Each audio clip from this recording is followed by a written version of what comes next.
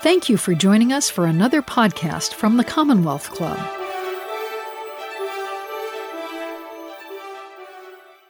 Coming to you from the Toby Family Auditorium at the Commonwealth Club, it's Week to Week, the political roundtable for Tuesday, July 30th, 2019. Now, the debate, of course, is going to be the big topic for tonight, though another thing we'll talk about is the testimony, by Robert Mueller before two House committees. Democrats were deflated by the experience. Many of them were hoping to hear that the president committed crimes and could be convicted, arrested, impeached.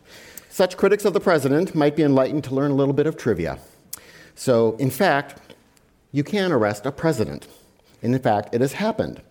Police officer William West arrested a president, and there was no problem with the entire thing.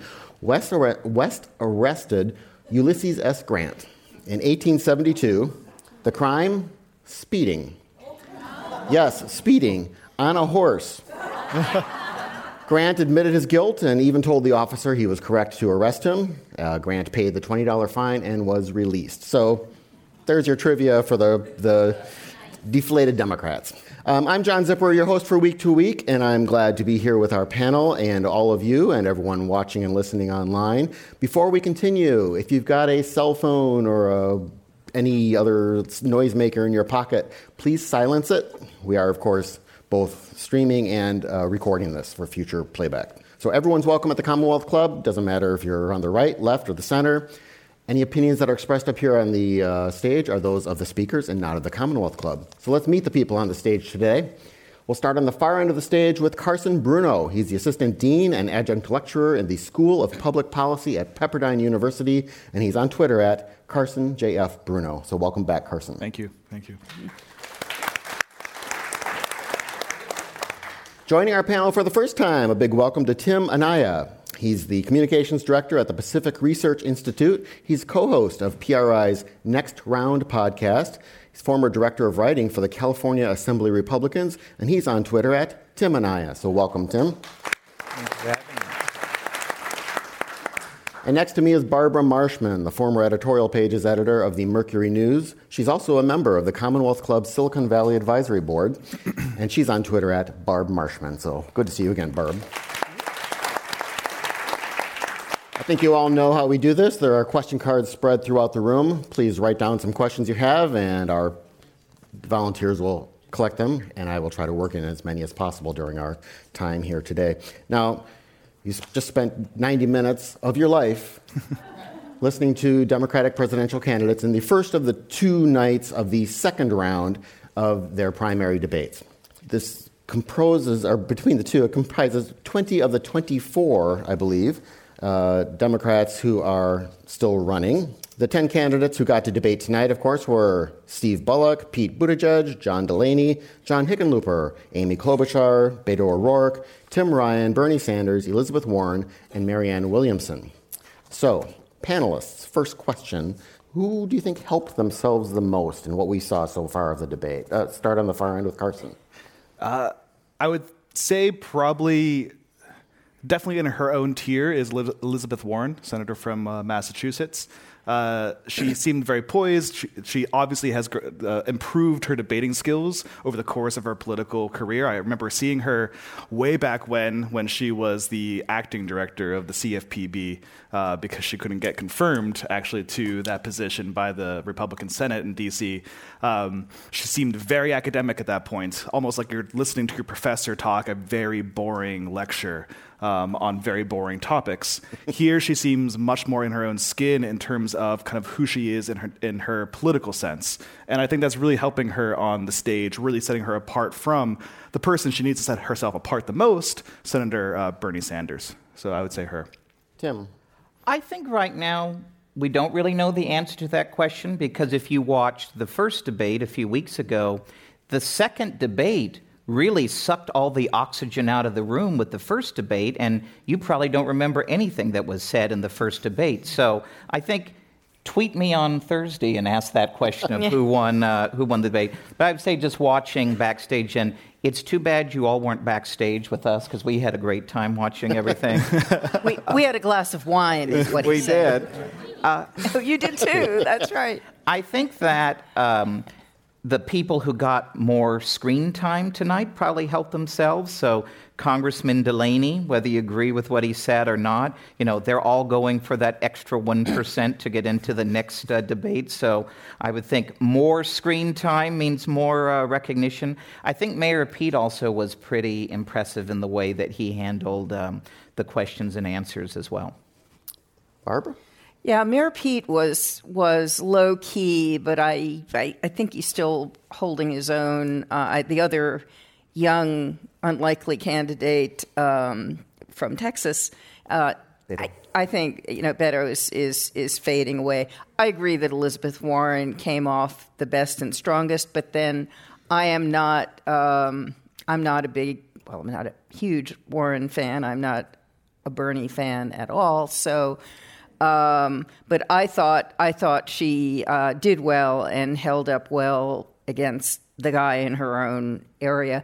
Disappointed that Amy Klobuchar doesn't get a little more attention, because the more I see her, the more interested I am in her, and she has actually done things, which is the problem with Buttigieg. I love what he says most of the time, but you really need to have someone who's done things. John Hickenlooper has done things, and I've spent time with John Hickenlooper. I was once the John Zipperer for an onstage discussion for the Silicon Valley Leadership Group of John Hickenlooper and Jerry Brown, and it was a riot.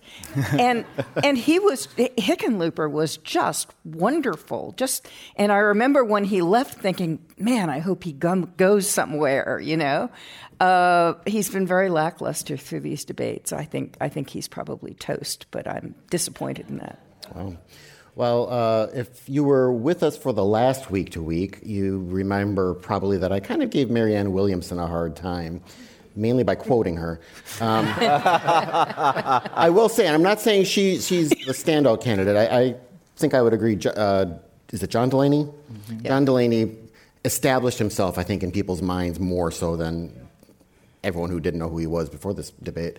But I will say, Marianne Williamson, I thought, did a good job of getting across, this is where I stand, I'm on, she wasn't quoting, you're the paint and think of yourselves as the fume. She was saying, no, this is what we believe. She was forthright. I think we may well see her in the next round of debates. She may be at 2%, but still, that's enough to get into the next round of debates. And I'd say we would argue, too, she probably had the best of the opening statements, which we all didn't like having opening statements, period. Yeah, but I thought they weren't going to do those. But I think hers was the best of the opening statements. Yeah, on my way, I missed the opening statements because I was traveling in from Oakland Airport. But most of the focus on Twitter was about Mayor Pete's shoes, that he went with brown shoes with a blue suit, which I don't see anything wrong with that. I agree with Mayor Pete, clearly. But also Twitter was very favorable to Marianne Williamson's opening speech as well, opening statement as well. So apparently the masses, at least the few thousand people I follow, thought so as well. I mentioned this backstage, and I kind of feel free to applaud or not if you think of the same. If Al Franken had not resigned, do you think he would have been on stage either tonight or tomorrow night? Yes. Yep. No. I got people to clap. My night is done. So Elizabeth Warren and Kamala Harris, of course, were kind of the two who really got a boost out of the first round of debates. Really, again, the second debate in the first round. Elizabeth Warren probably did herself, I think we're all in agreement, did herself good tonight. What do you think this is now really to ask you to talk about tomorrow's debate before you see it, but what do you think Senator Harris, watching tonight and knowing what she needs to do to keep the momentum going, she's definitely gotten herself into the top tier there. Actually, Tim, you've worked inside politics. What advice would you give her? Well, I'd say, looking at what was discussed tonight, she better brush up on health care and be ready for all of the slings and arrows, because she put out, for those who may have followed the news this week, she put out her own health care plan that I think kind of tried to be all things to all sides of the health care debate. And I think that, in that kind of a setting, when you're 60 seconds here and there and going back and forth, and I'm the true believer and I'm the most committed on this, she could suddenly find herself being the one taking all the fire tomorrow night rather than what you might expect Vice President Biden to be. So I'd be ready with every conceivable challenge that you might get on her health care plan, because I think there are candidates sitting in war rooms somewhere across Detroit right now writing up all their questions and doing up all their Oppo research on that. Barbara? Yeah, this was interesting because they went on a very long time debating health care, and it was interesting to let them debate, although some folks went on forever. But even when they turned to immigration, when the questions turned to immigration and other subjects, it kept circling back to health care. Should undocumented immigrants get free health care? So it's clearly the topic of the week, if not the campaign. And I agree she'd better be careful on health care. And I'm sure she's rehearsing zingers for Joe. Carson? Well, hopefully she's not rehearsing too much, because something that Senator Harris does not do well is when she goes too rehearsed. Yeah.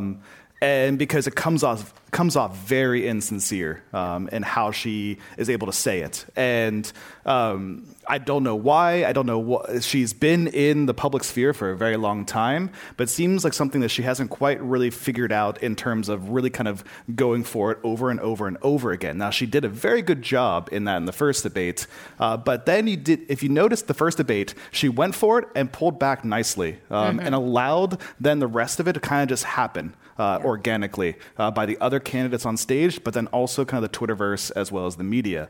And so that's really what she needs to do if she wants to maintain its momentum. People are expecting her to go head-to-head against Biden, given the fact that they are the two top-tier candidates in that second debate. What she needs to worry about is kind of what everyone else are going to be doing. And a little bit of kind of what was happening tonight and is continuing to happen tonight. People are not just thinking about their campaigns as a whole, they're thinking about that September debate. What do they need to do to get to the donor level, to get to the polling level, to make sure they stay on that stage and live another day in this campaign? Because that's really what it's all about, making sure you live another day until the Iowa caucuses roll around, and then you hope that you hit 15% threshold in that Iowa caucus to get some delegates to move on into the New Hampshire and vice and so forth. What's not really being talked about too much here is that 15% threshold. And it's going to be vital. No one is hitting really that 15% threshold right now except Joe Biden. And on occasion, you have Sanders, Warren, and Harris, but not always. And so if you're not hitting 15% in a lot of these early states, you're not going to get any delegates. And at which point then your entire campaign is worthless. I mean, if you don't get delegates, you can't continue onward. And so these campaigns are really thinking not only about how do I get into the next debate, especially kind of those hovering in the 1, 2, 5, 6, 7%, but then also kind of how do I make sure I get into the 15% threshold to ensure that I'm actually winning delegates. That's an interesting point too. And I think you kind of see it tonight with when the candidates are asked a particular question, and then you find that they give an answer on some totally unrelated thing. But what they're doing there is, and this is something that when I've helped prepare elected officials for media interviews and editorial page interviews and debates, when you have the microphone, you can say whatever you want. So they're just looking for what sticks. And, you saw when we got into the discussion of immigration, there was a lot of discussion of campaign finance reform. Well, that's a big issue for a big constituency in the party. And so those candidates weighed, the opportunity of, yep, I can speak for 30 seconds on immigration, but I really want to get my message out there to an organized constituency that may win me some dividends going toward that third debate and going toward hopefully getting their 15%. Which is why I find it odd, and I don't know the rules for all of the DNC debates as we kind of move forward closer to January. But I do find it a little bit odd that they're focusing on national polls, because we don't hold a national presidential election, let alone a national primary. And it really is 50 kind of primaries and caucuses luckily fewer caucuses, happening all around the country. And so what really matters to these candidates are not what the national polls say. Those are meaningless. It's what's happening in really the early states, and then as you move toward the Super Tuesday states in March. Barbara mentioned how it kept circling back to healthcare. I mean, the first 45 minutes of it, according to my watch, was healthcare. I mean, specifically healthcare. And then, as she said, it kept kind of going back to healthcare where other things, sometimes they would make a connection between it, and other times, and I forget which of the candidates there specifically was talking about needing to address gun violence as a healthcare issue. We have a question from the audience as kind of a way of getting into the healthcare issue more specifically. What are your opinions on combining racial issues, gun issues, and drug use issues as a public health concern instead of unsuccessfully and ineffectively addressing all three separately? Sorry. I think absolutely. Gun violence in particular. I mean, the CDC has wanted to do that. Federal health agencies have wanted to do that. And the Senate, and this is just not since Trump, this is going back years, the Senate has refused to give them money to study that issue. I mean, they have specifically said no to requests to study gun violence as a health care issue. Mm-hmm. And I think, drugs and other things, it also makes sense. I think it's one thing. I think it's very different as a policy debate versus on a campaign stage, a debate stage. Yeah. And so I would wonder, we're all kind of sophisticated people who follow these things. I wonder if this is the first time you've watched, if you're a casual observer of politics, would you necessarily make that connection? Yeah. Would you see them all intermixed? I think you could build toward that. But, in 60 seconds, that's a hard thing to do. These are conversations you could have for hours. You could have a whole forum just on these issues. So I think it's a challenge in this kind of environment to link everything together and bring the audience along for that longer philosophical debate. Yep. I agree with both Barbara and Tim on this in the sense that from a policy side, there's no such thing as a policy silo. Housing policy is environmental policy, it's transportation policy, it's water policy, you can continue on. Healthcare policy can be, it's a mental health policy, which connects back to gun violence and those sort of issues.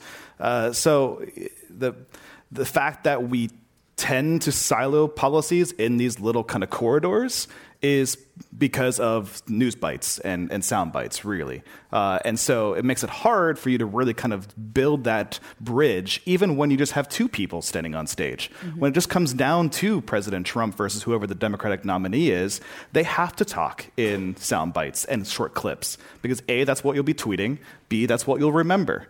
And that's the fact of the matter of what these sort of venues are like. Now, if for those of us who really go in and read the policy, briefs and white papers, and for the people actually in the legislature and Congress trying to go through these issues, absolutely, it should be more comprehensive and breaking down those silos. But in terms of the political theater, which is what that is and will continue to be, no matter what we think of it, it's really hard to do that. Yeah. And I think, too, and this is something that in political communication, my dear friend Marcy Brightwell, if you don't know her, she was a legend of TV political journalism in Sacramento, and now she's in the PR world. And she's often asked to give advice to elected officials and staff and candidates on how do you talk to media and how do you get your message across. And she always says, especially for television, you have 10 seconds to get your message across.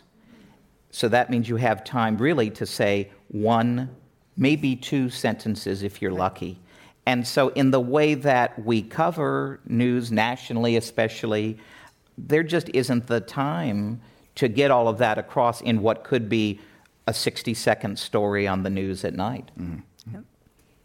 Let me combine a couple questions here, because they're really kind of asking the flip sides of the same thing, which is, and one of the questioners, one of the moderators asked this question tonight, or mentioned this, that a lot of Democrats, I don't know if it was a majority, are saying, we're less interested if this candidate lines up ideologically on everything we believe. We want someone who will defeat Donald Trump.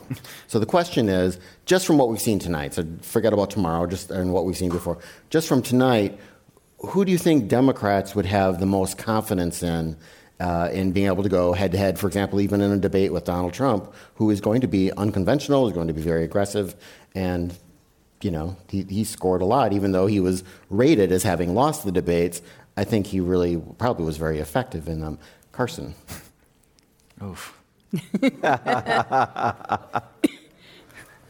Hoping for tomorrow night here. Yes. I mean, here's the thing. And your time is up. Okay, Tim. Right? Yeah. I always wanted to do that. I mean, Sorry. here's the thing. I mean, it's. I don't want to say it's hard to say, but it's hard to say. From a tenacity standpoint, Elizabeth Warren definitely had it there tonight. Yeah. But I don't think she will play well once she gets out of the blue East West Coast areas. I mean, she doesn't even really have that great of an approval rating in her own home state of Commonwealth of Massachusetts, one of the bluest places in the entire country. And so I just don't see how she really gets to the psyche of the type of voters that you need to flip the states that Trump won and Hillary Clinton lost. So, I mean, from people up there, I mean, I feel like the Steve Bullocks and the John Delaney's and those sort of people actually have the best chance of actually going head-to-head with Donald Trump in terms of building the Electoral College coalition that you need. Now, can they survive him on the debate stage? No, I don't think so. Yeah. John Delaney might. He really showed some really kind of vigor this evening. But I mean, he's a former congressman from Maryland. It's like, how is he going to really compete against the president of the United States? It's tough in that regard. So it's I don't know. I think at this stage of time, it's too hard to really tell because there are too many people still on stage. Yeah. The fact of the matter, and the fact that we have 2 nights of it. I mean, yeah. I also think if I totally agree. No clue from the group tonight. I think Bernie might be the strongest debater, but I don't think I'd want to watch that debate. I think it's a real question whether people, everybody's saying that we just want to win, but ultimately people are going to think about who they like best and think that's who's going to win. So the people who love Bernie, I think, will vote for Bernie, and Elizabeth has her following, and so I'm not sure that will go very far to determine the outcome of primaries. What do you think, Tim? That's always the challenge, right? In a primary, it's heads versus hearts. And I think right now, you've probably got 4 people who could win, which I would say Biden, Sanders, Warren, and Harris. I agree, too, that, there are a lot of people on that stage who you could tell tonight would make great general election debaters. Yeah. But they're at 1%. They're not going to make it anywhere. My other kind of controversial prediction, which you can revisit next fall, I don't believe Donald Trump is going to participate in general election debates. Really? So we could be having this discussion, but because the risk is, one of these candidates, and you could totally see a Warren or a Harris having the famous, have you no decency moment in his face. And how would he respond to that? Yeah. He's not going to put himself in that position. That's my prediction. So come back in November, and we'll see if I'm right. But that's my prediction. Well, and I kind of wondered, because, of course, there is someone running against Donald Trump in the Republican primary, William Weld, for whatever states will actually allow him on the ballot. But the liberal Republican, moderate Republican, however you want to define him, but former governor of New Jersey is... Massachusetts. One of those bluish states. I think he's going to have a problem. And nonetheless, Trump wouldn't have to debate him either, and there would be no upside for him to do it, right, in the primaries? And that's, to answer your question and also kind of circle back to what Tim's point was here, people were having the same conversations about the Republicans in 2016, who we want someone who's going to be the best to, beat Hillary Clinton. No one was saying that was Donald Trump. Yeah. Ever, actually. On election day, no one was saying that was Donald Trump. Not even Donald Trump. No. So, right. I mean, people are going to vote for who they think. I mean, Trump voters thought he was going to be the one to beat Hillary Clinton. And so it's not a yes or no sort of situation. It's very much back to you like someone because you like their policies and their stances or their personality or all the above. And you then also think because of that, they're going to be the one to win the election. All those people on stage think that they're going to win the presidency. Yes, there might be other reasons why they're running for president, but no one runs for president of that sort of caliber who doesn't think that they honestly can do the job nor win.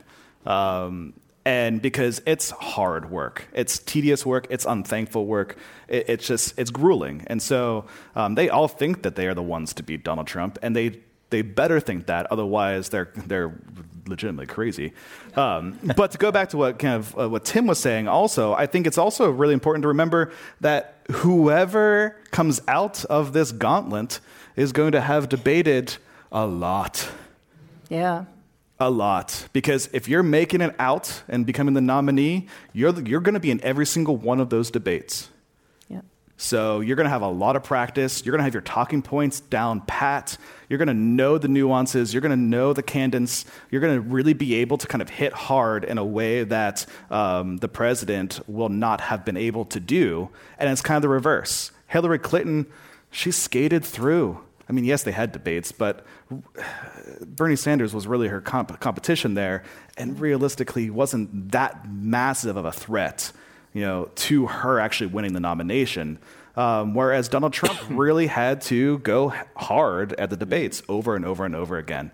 So he came out of it actually a much stronger of a debater than he walked into it, and caught Hillary Clinton, I think, off guard in that regard. Isn't it a rule of thumb that in the general election debate, the president never takes their challenger seriously? Mm-hmm. And the history of first presidential debates, ask President Romney, he did pretty well in the first debate. And a lot of people were saying, gee, this is a totally different race after tonight. Ask President Mondale, how he did in the first presidential debate. So that definitely will be a play here, too. Yeah. Which I think was what kind of nipped Joe Biden the last debate. He kind of got into that complacency of him being the incumbent in a way because he is the vice president, or at least the last vice president. And last Democratic vice president. Yeah, well, true. Yes, that's a good point. Yeah. Forgot about that. Last former vice president.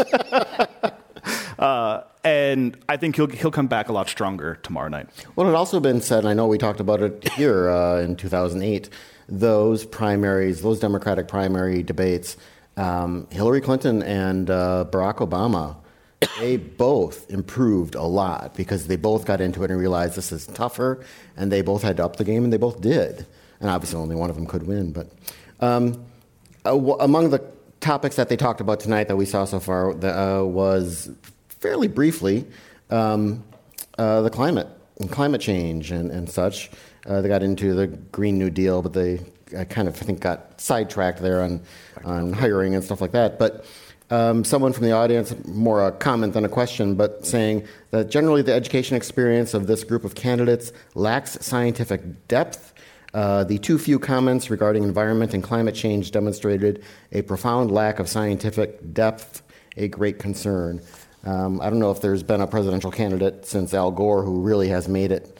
Inslee, who will not get the nomination, has made it his centerpiece, but otherwise it's an issue for all the other candidates. It's not the issue. Could I follow on that? Tim? It's more than that the candidates are going to have to confront. It's more than just the debate over science, which certainly will happen in these debates. It's also the real public policy ramifications of some of the policies that they're proposing. So when you saw the little bit of the talk of the Green New Deal, there's a lot of low-hanging fruit in the Green New Deal that can be used against whoever the candidate is in the general election. So it's a real that head versus heart, and are you playing to the audience at home, or you're playing to a potential general election electorate, or Michigan probably is not a big fan of some of the parts of the Green New Deal, and coal country in Ohio probably isn't a fan of some of it. So it's a very fine line you have to walk as a candidate between winning the room and not giving yourself some potential future headaches in October and November. Okay, before we move on to some other topics, a quick question from the audience for each of you. This is more just fun and blue skying it. Who would be a good vice presidential candidate, do you think, or even a good matchup of a team that just from what you've seen so far, you won't be held to it, but... Oh, hands down, Mayor Pete. Yeah. I don't, as much as I really want him to succeed in a lot of different ways and reasons, I don't see him having the overall chops to really be able to get that, that presidential nomination.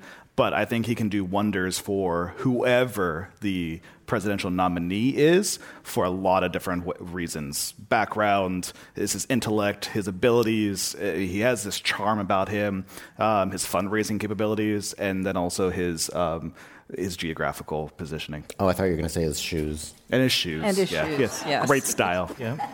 Tim, your thoughts? I agree. In thinking about Mayor Pete, I think it's going to be a challenge for him to go the whole distance for the presidential race, but he'd be at the top of my list if I was whoever the candidate is for the general election.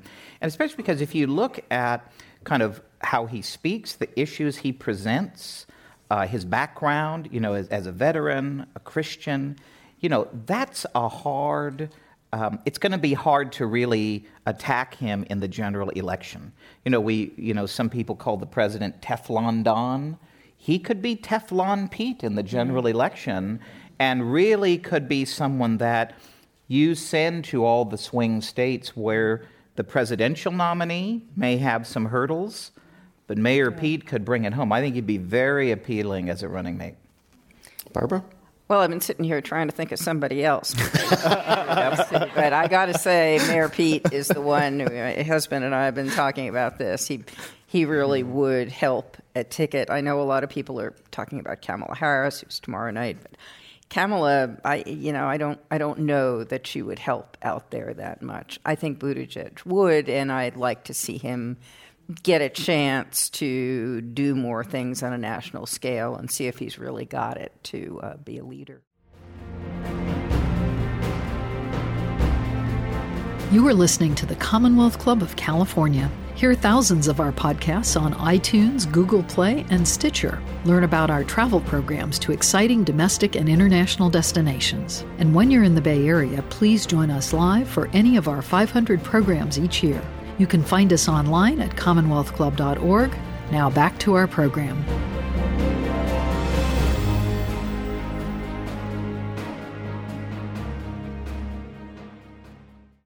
Okay.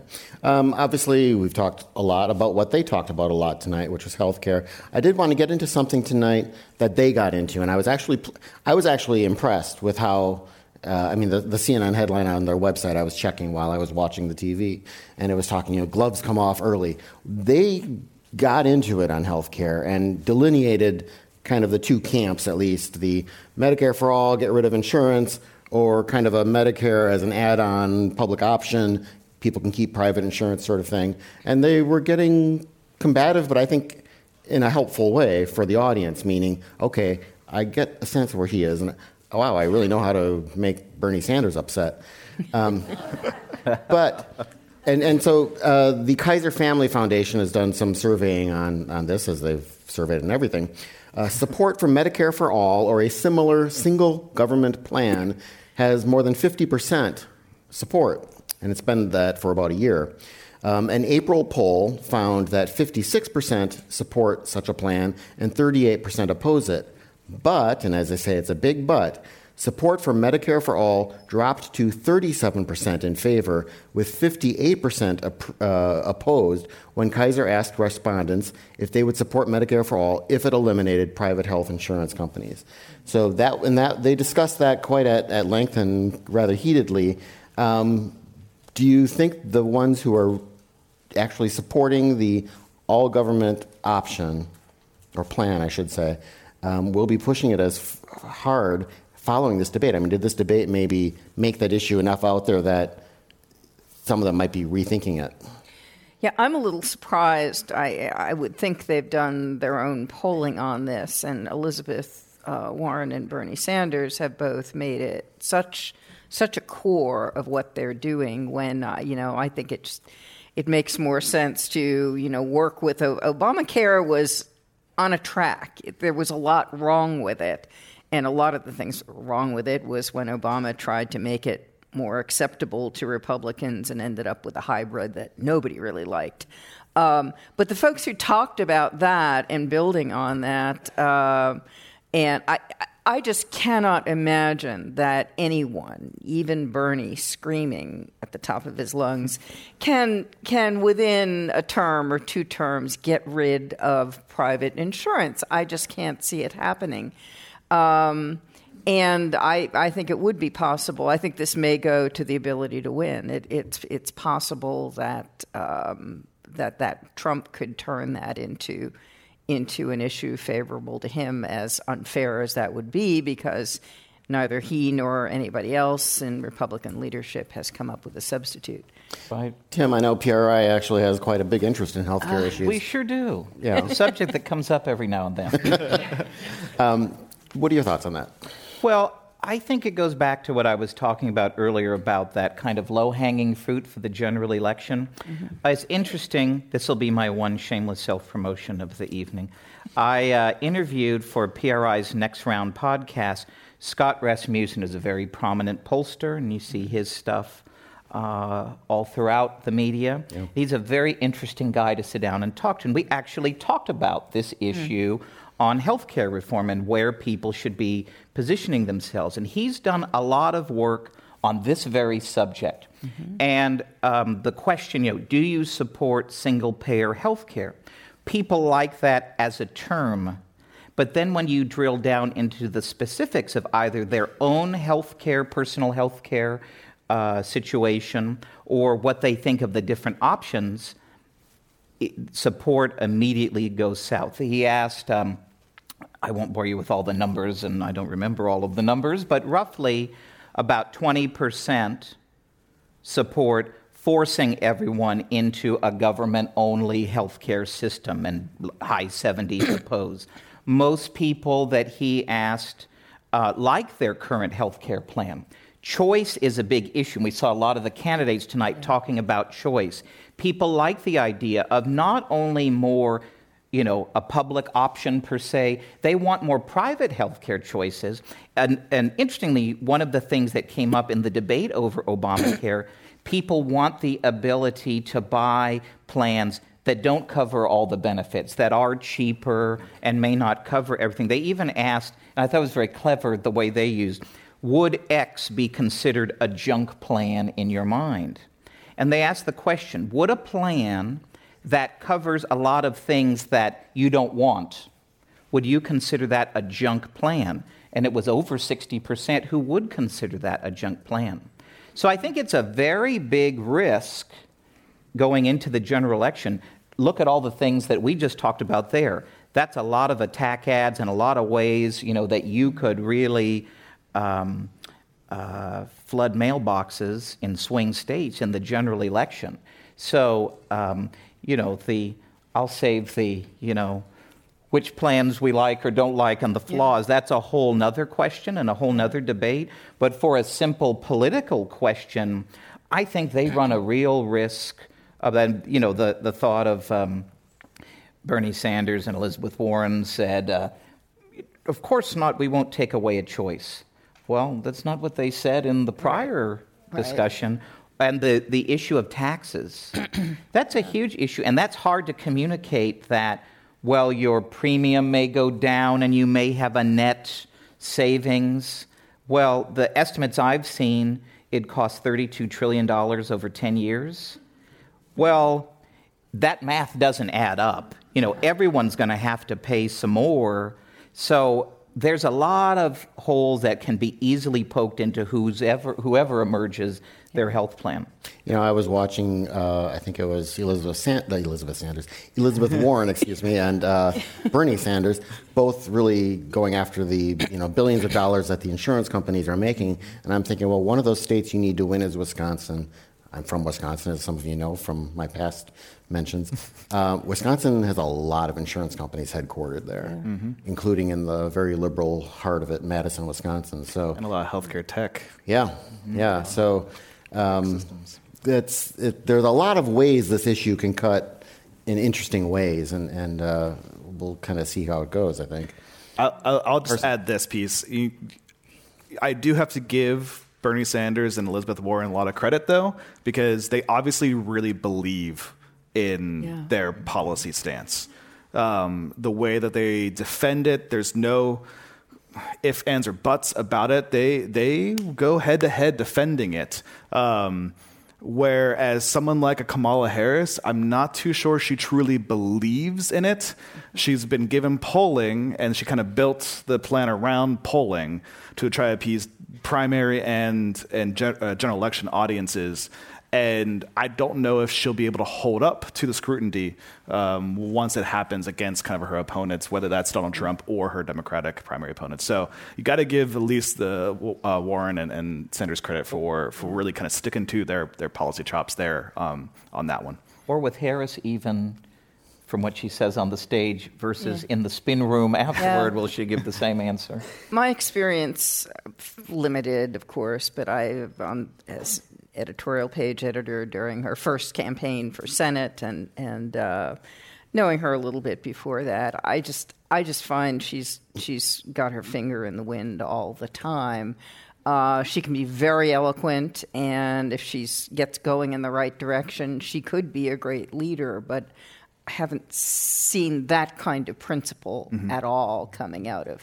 And people knock principle a lot on political campaigns, but you have to have principles somewhere because, again, you're being hit from all sides, from your opponents, on your own side versus on the other side of the aisle, from the media. And so you need to really make sure you have your rudder really firm there so you really know where you're heading in terms of answering these questions, because otherwise you can run into the situation of looking like the John Kerry commercial of flipping back and forth on the wind sail, whatever that contraption was. Okay, well, let's move on. Earlier today, California Governor Gavin Newsom signed SB 27, which will require any presidential candidates, but we all know who it's aimed at, and I believe gubernatorial candidates, to release their last 5 years of tax returns or be banned from the primary ballot in the state, but not the general. In fact, someone in the audience asked about this exact thing and said, what do we think the potential impact is of this? I also have just kind of what do you think the future of it is in the courts? Barbara? I think it's toast in the courts. I mean, it is not a test that the Constitution sets up. This is a election for a federal office. I just can't imagine it holding up. I mean, I wish there were something we could do to get at the president's tax returns. I think the longer he protects them, the more clear it is that they would be very interesting. But I don't think this is the way to do it. And there is talk now that, well, if California is trying to do this, other states, red states, will be looking at ways to try to weed out Democratic contenders. So you've started a whole new front on the war, and we didn't. You must list all the firearms you own. Exactly. Right. Yes. Right. Yes. Governor Brown vetoed this exact same bill. Oh, yeah. And in his veto message, he very clearly and simply stated this is a very slippery slope. And he's right. Should states be essentially politicizing how you get on and off the ballot? It's people forget because it didn't ever really made it to law, but Arizona did pass a requirement that all presidential campaign contenders had to submit their birth certificate. It was vetoed by the governor of Arizona because, for the same reasons that Governor Jerry Brown vetoed this version of the California bill, it's a slippery slope. Who says at what point, at what given time, are you going to start saying these random qualifications for this sort of stuff? And what does it say about about our financial disclosure rules? That we think what we have set forth in terms of our financial disclosure policies and regulations, that we need tax returns in addition to everything else. There are different ways to kind of go about getting the information that the individuals in Sacramento are asking for. I'd also like to point out that none of the other 6 current statewide office holders have released their tax returns in the state of California. The Assembly Speaker hasn't. The Senate President Pro Tem hasn't. So this is truly a government transparency thing, which I am all for government transparency. Put it all out there. Then why don't we make it a truly government transparency thing? Yep. Right. I kind of come down, I trust the people to make this judgment. And we may agree or not, but they judged it wasn't that big a deal in 2016, maybe a big deal in 2020. I do think another thing interesting, too, kind of on that point is, and maybe my 20 years working for elected officials, my jadedness is showing through here, but, the notion that elected officials do not enrich themselves in office, regardless of how good their intentions are. I mean, certainly everyone who's ever been president of the United States makes millions of dollars because they were president.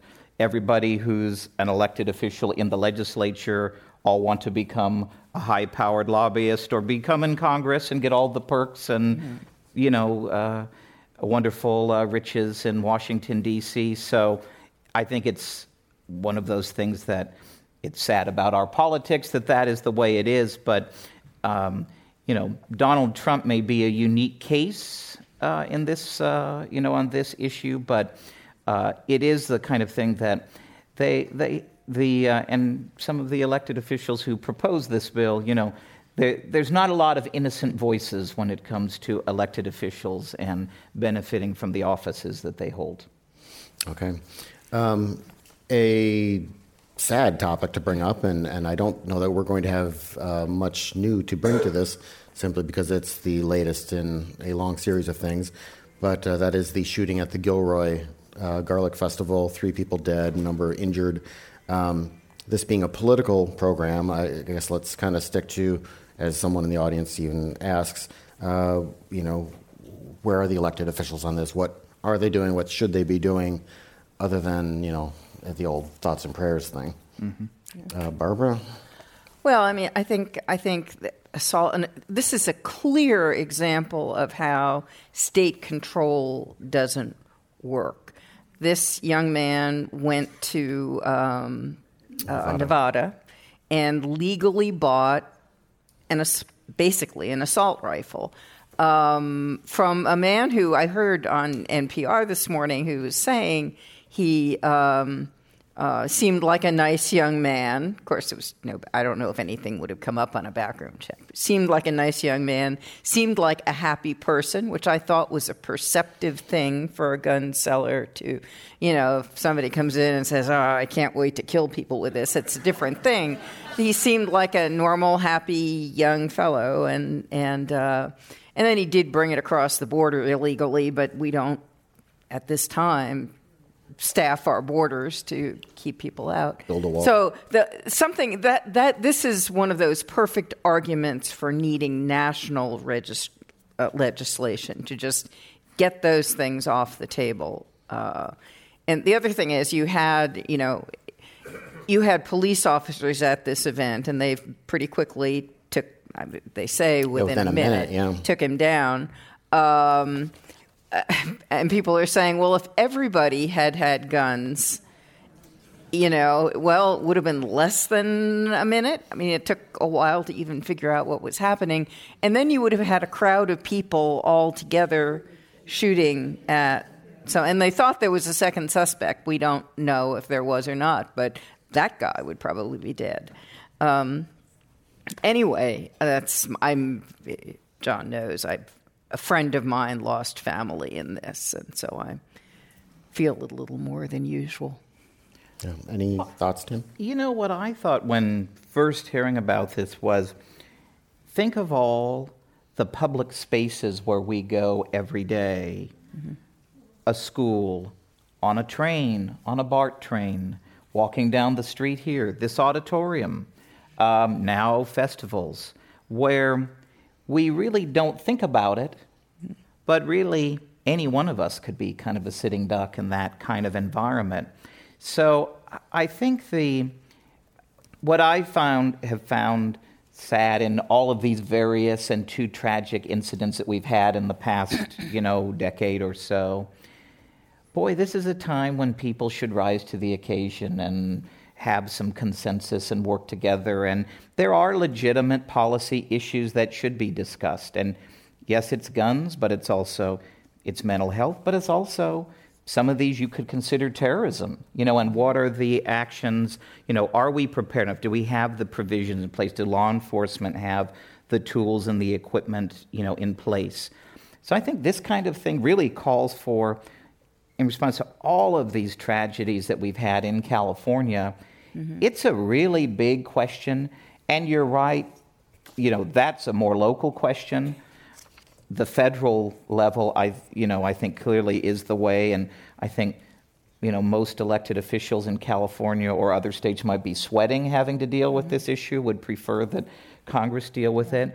And I wonder if you went back in time to 2009 and 2010, when the Democrats controlled all three branches of government, is there any regret now from that time that that opportunity wasn't seized to reenact the assault weapon ban or whatever, would have been the appropriate response during that time? Good question. Carson?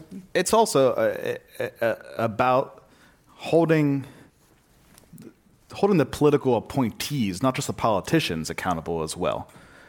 If I'm not mistaken, it is illegal federally to sell a gun to someone that's illegal in their home state. And so you have to show ID when you go to pretty much anything. I've never bought a gun, so I don't really actually know how it truly works firsthand. But I'm pretty sure it's a federal offense for someone in Arizona, Nevada, wherever, to sell a gun to a Californian that is illegal in the state of California. I believe he may have been living there for a bit. Okay. He had an apartment there.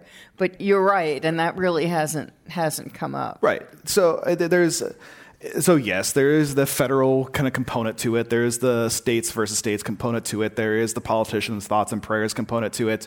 But it's also a matter of, why aren't we enforcing the laws federally as well as statewide?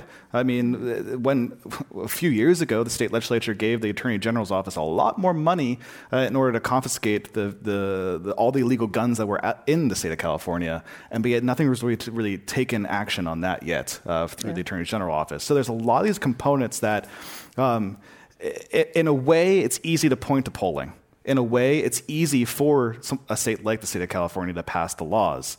What's then is the difficult thing is to make sure that those who are told to execute the laws are in fact actually doing it. And I feel like in a lot of cases, a lot of times, where the things really start to fall apart is the fact that we have the law in the books. It just doesn't really do anything. There's been an issue that has been in and out of the news over the past 6 or 7 years. In California, we call it the Armed Prohibited Persons Database, and that's the database where if someone is criminally prohibited from owning a gun in California, that information is supposed to be entered into the database, and that's how I believe both the retailer and law enforcement know to deny that sale. And the state auditor has done multiple audits on this, and despite more money being added to come up with this backlog, there's a huge backlog of people who aren't supposed to have a firearm, who are legally prohibited from owning one, but they're not in the database. And that's been something under Kamala Harris's watch and the current Attorney General's watch too. And that kind of stuff needs to be a priority. In this case, it wouldn't have mattered, but a future case, it may actually make the difference. Yeah, considering this weekend also saw a shooting in a New York City park. This morning there was a shooting at a Walmart in Mississippi, and police in Wisconsin found multiple people shot to death in Lake Hallie, Wisconsin. So we'll be talking about this more in the future, I'm sure. One last topic before we get to our news quiz, and that is, when I was in college in the late 80s, there was a series of congressional testimonies given by someone named Oliver North. You remember this.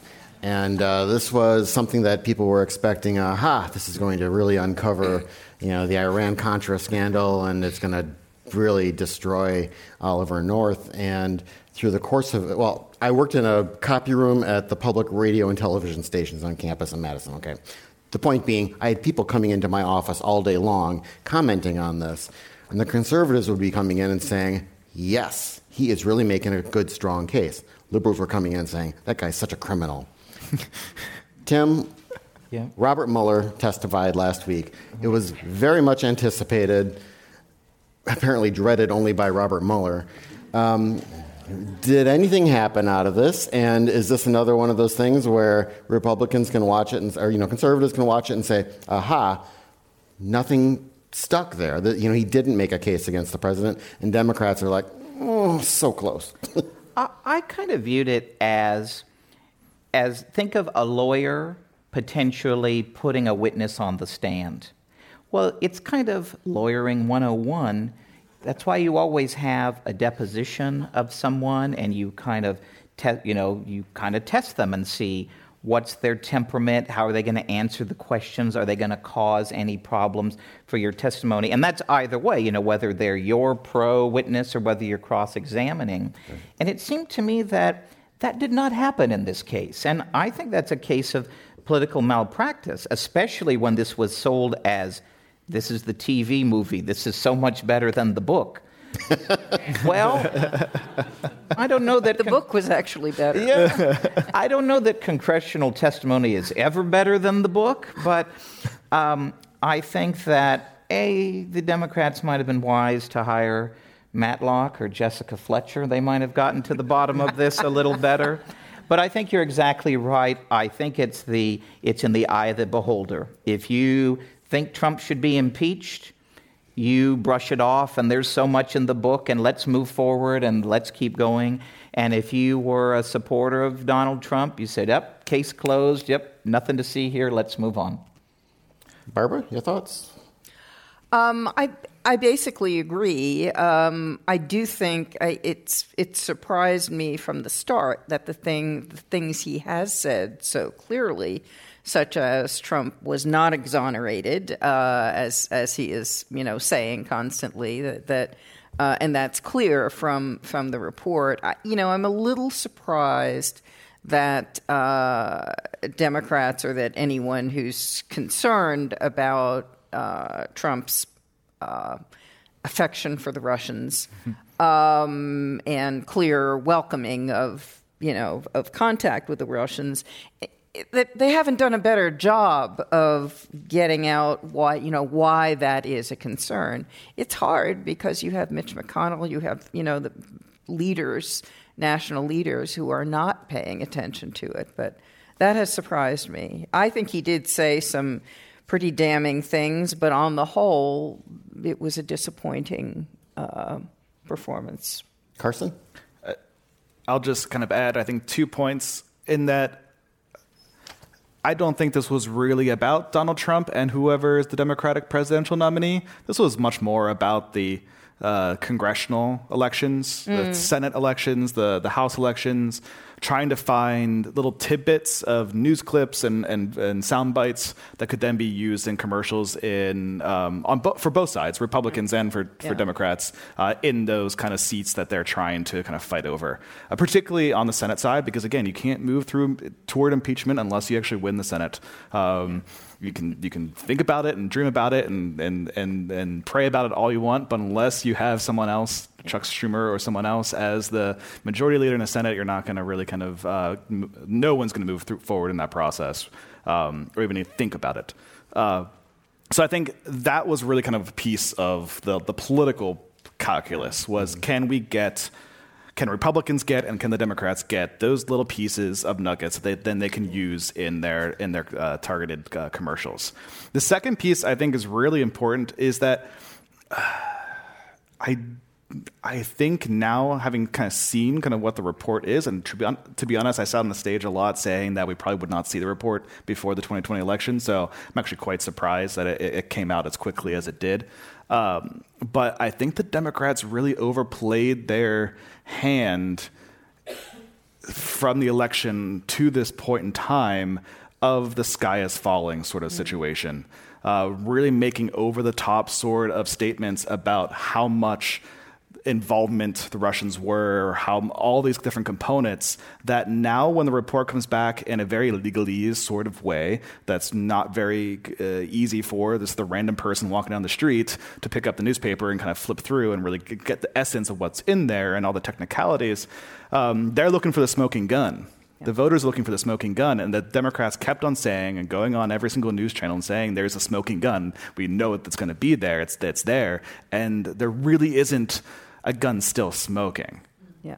And it's going to be very hard for them to now take that and flip it around into a very concise sort of messaging that will really be able to kind of pin it onto President Trump, whether it's from a campaign political perspective or from an impeachment perspective, if we ever go that direction. Okay, now that you've depressed all the Democrats in our audience, let's move to our news quiz and make them happy with some chocolate. Fran will come up here and she will deliver chocolate. What we're going to do is I'll ask a question. If you think you know the answer, raise your hand and I'll call on you and then you can shout it out. Please don't shout it out before I call on you because then the question is wasted. And I'll literally have to throw the chocolate away. Okay. And then if you do win, please then let someone else win for the rest of the game. First question. On Saturday, back-to-back earthquakes struck what island nation? Oh. Taiwan. No, I'm sorry. Right next to you. Iceland? No. Back in the back. Sorry? Indonesia? Nope. Did you have your hand up? Let me say you're close. Does that help? Ma'am? The Philippines, that is correct. Poor Philippines. Yeah, we would have gotten through all the island nations sooner or later. Okay, there were injuries and 2 people were arrested for an early morning brawl on a British cruise ship on Friday. What was the cause of the fight? Right here in front. The clown. The clown. A group got angry over another passenger's clown costume. Oh, no. A journalist reports that the clown's presence, quote, upset one of their party because they'd specifically booked a cruise with no fancy dress. It led to a violent confrontation, unquote. Yes. Britain is becoming Florida man. Okay, over the weekend, 1,000 people were arrested for protesting the barring of opposition candidates in what country? There in the front, sir? Russia, that's correct. Next question. 2 people were killed and 17 were injured, including 4 American water polo players, when the floor of a nightclub collapsed Saturday in what country? Sir? South Korea. That is correct. The Coyote Ugly Lounge in, I believe it's Gwangju, South Korea. Luckily, they did not have life-threatening injuries. So, let's see, number 4. Okay. Ethiopia claims it has broken a world record when it did what in a recent 12-hour period? Sir, your hand went right up. 350 million trees. That is correct. 353 million trees, to be exact, more than 5 times as many as India planted over a 12-hour period in 2017. Wow. Justice Secretary Wanda Vasquez says she does not want to become governor of what territory? Ma'am. Puerto Rico, that is correct. There were no broken bones and no hatchet to bury when what 2 Democrats held a meeting in Washington recently? Ma'am in the white. Nancy Pelosi and Alexandria Ocasio-Cortez, that is correct. New United Kingdom Prime Minister Boris Johnson is refusing to meet with European Union leaders unless they agree to scrap what element of a negotiated Brexit deal? That's right, the backstop that would be on dealing with Northern Ireland and Ireland. British royal Meghan, Duchess of Sussex, interviewed Michelle Obama as a guest editor for what magazine? That's right, British Vogue. You all knew that answer. I have to work more fashion and chic stuff into this book. Who wrote, quote, God is big, swine flu small, see every cell of your body filled with divine light, pour God's love on our immune systems, truth protects, unquote. Sir, try.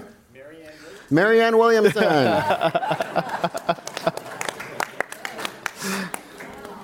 And is there one? One more, okay. And I have to say, you know what? For all the fun I make of Marianne Williamson, A, again, I thought she did pretty well tonight.